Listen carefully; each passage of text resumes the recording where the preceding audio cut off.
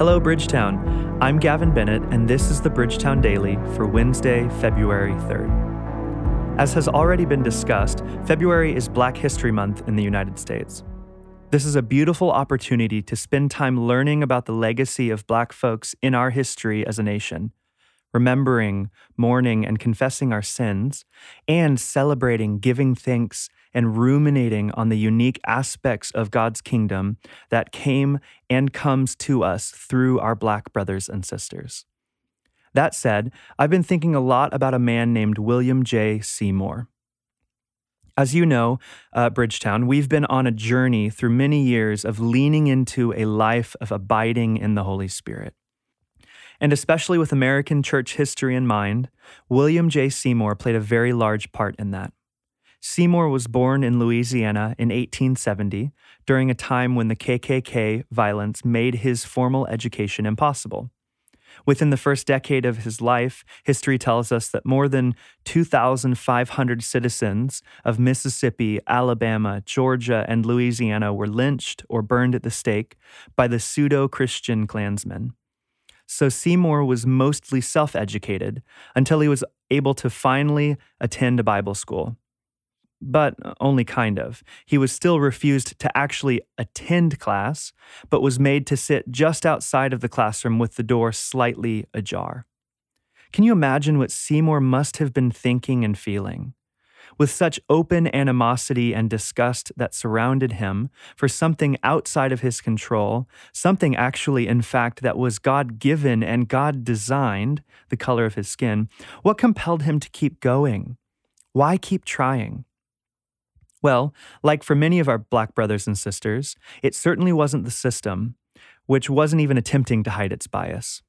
The only thing I can imagine was that Seymour knew the voice of his shepherd.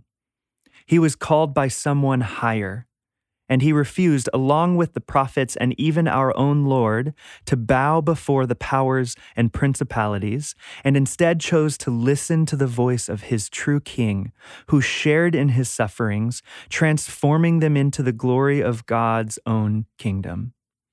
How much we have to learn from William J. Seymour's example. But there's more.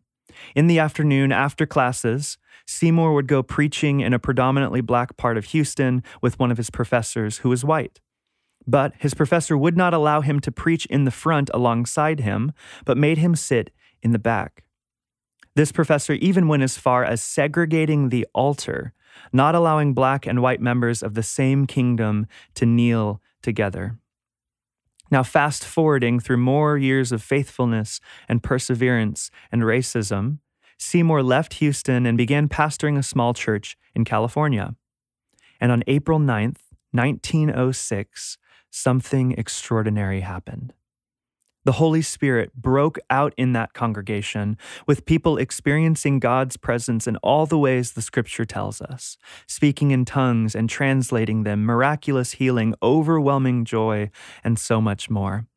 Over the next 3 days, there were moments of loud worship and dancing, and also times of reverent silence and stillness. These were not professional theologians. The congregation was made up of cooks and railroad porters, washwomen and janitors. As we read the Scriptures, these were some of God's favorite kinds of people to encounter.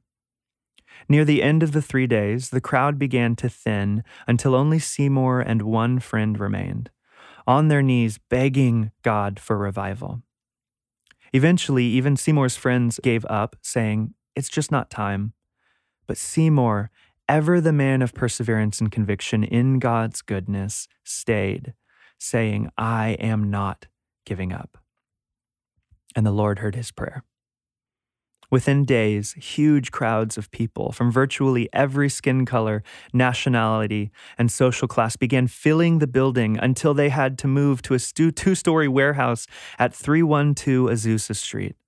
The bottom floor was for preaching, singing, and dancing, and at the top of the stairs, there was a sign that said, quote, "No talking above a whisper," designating the second floor for silent prayer.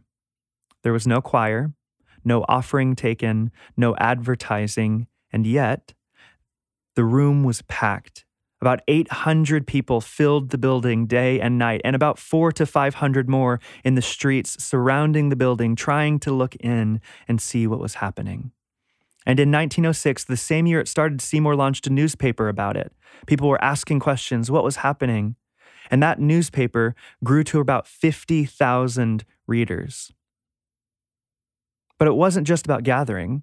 Within a few short weeks, this prayer meeting started sending out missionaries to Scandinavia, India, China, Africa, Korea, and many other places, each of which experienced revivals of their own.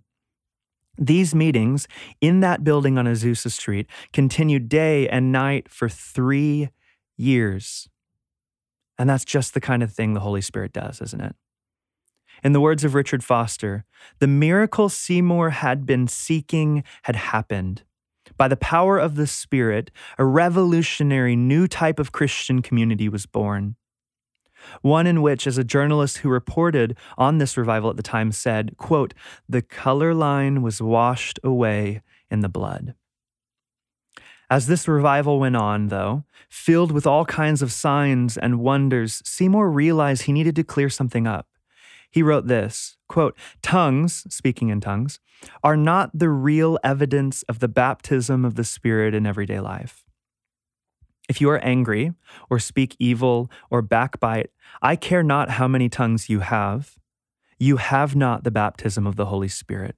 Pentecost, or being filled with the Holy Spirit, makes us love Jesus more and love our brothers more. It brings us all into one common family."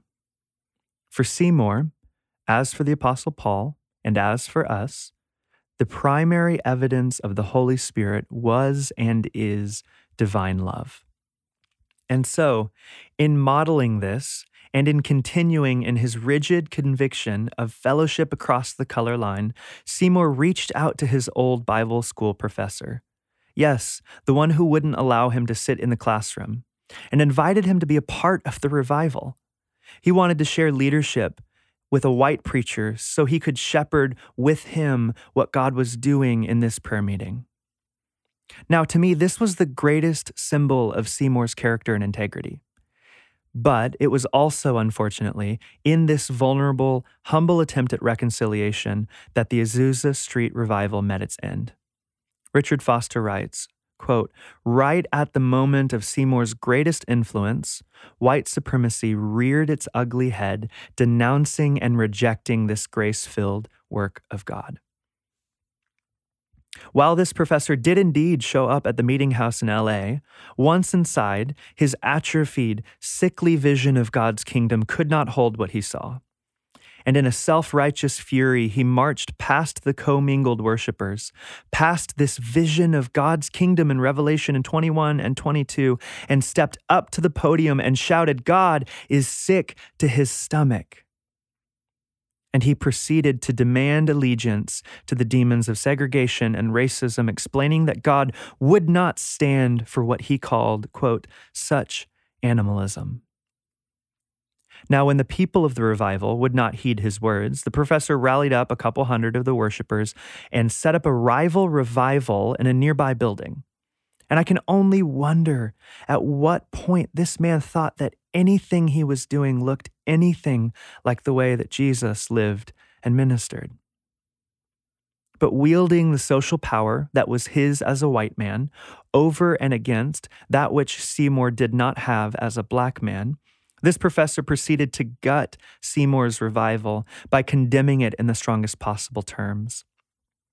And slowly, most of the white leaders in Seymour's movement gave up worship of the true God and went after the golden calf of power. And even while his multicultural expression of worship became more and more severed along the color line, Seymour never stopped preaching the unity of God's kingdom and about how division, especially by the color line, was antithetical to what God had in mind. One scholar has even said that Seymour resolutely refused to segregate or Jim Crow the movement. And for this reason and this reason alone, Seymour was rejected and forgotten by the movement he created. And in late September of 1922, at 52 years old, William J. Seymour died in almost total obscurity. Now, while we mourn the reality of how this whole thing ended, we must remember that it was not a defeat, but a resounding victory. As we shift our metric of success, we recall that Seymour was never after acclaim or power. He was after seeing God's kingdom bring people to life in ways they never thought possible, regardless of color, social status, or prestige. So, while he was forgotten by the world, and we grieve that, we can only imagine the reception he had as he stood before God's throne and heard the words, "Well done, good and faithful servant." In the words of Richard Foster, Seymour stood at the forefront of one of the most revolutionary social movements in history, a movement intent upon erasing the color line. This was a movement that did not just seek prophecy, but sought to prophetically embody the inbreaking kingdom of God. Brothers and sisters, may we continue in the legacy of William Seymour, who sought to break color, gender, and nationalistic barriers and fought for our paradoxical oneness and uniqueness in Christ. May we believe the Holy Spirit for another revival of this kind, in which, like Seymour, we lift up the one who would draw all people to himself. And would we make much of Jesus, trusting in his power, listening to his people, looking for his kingdom, and living in his presence.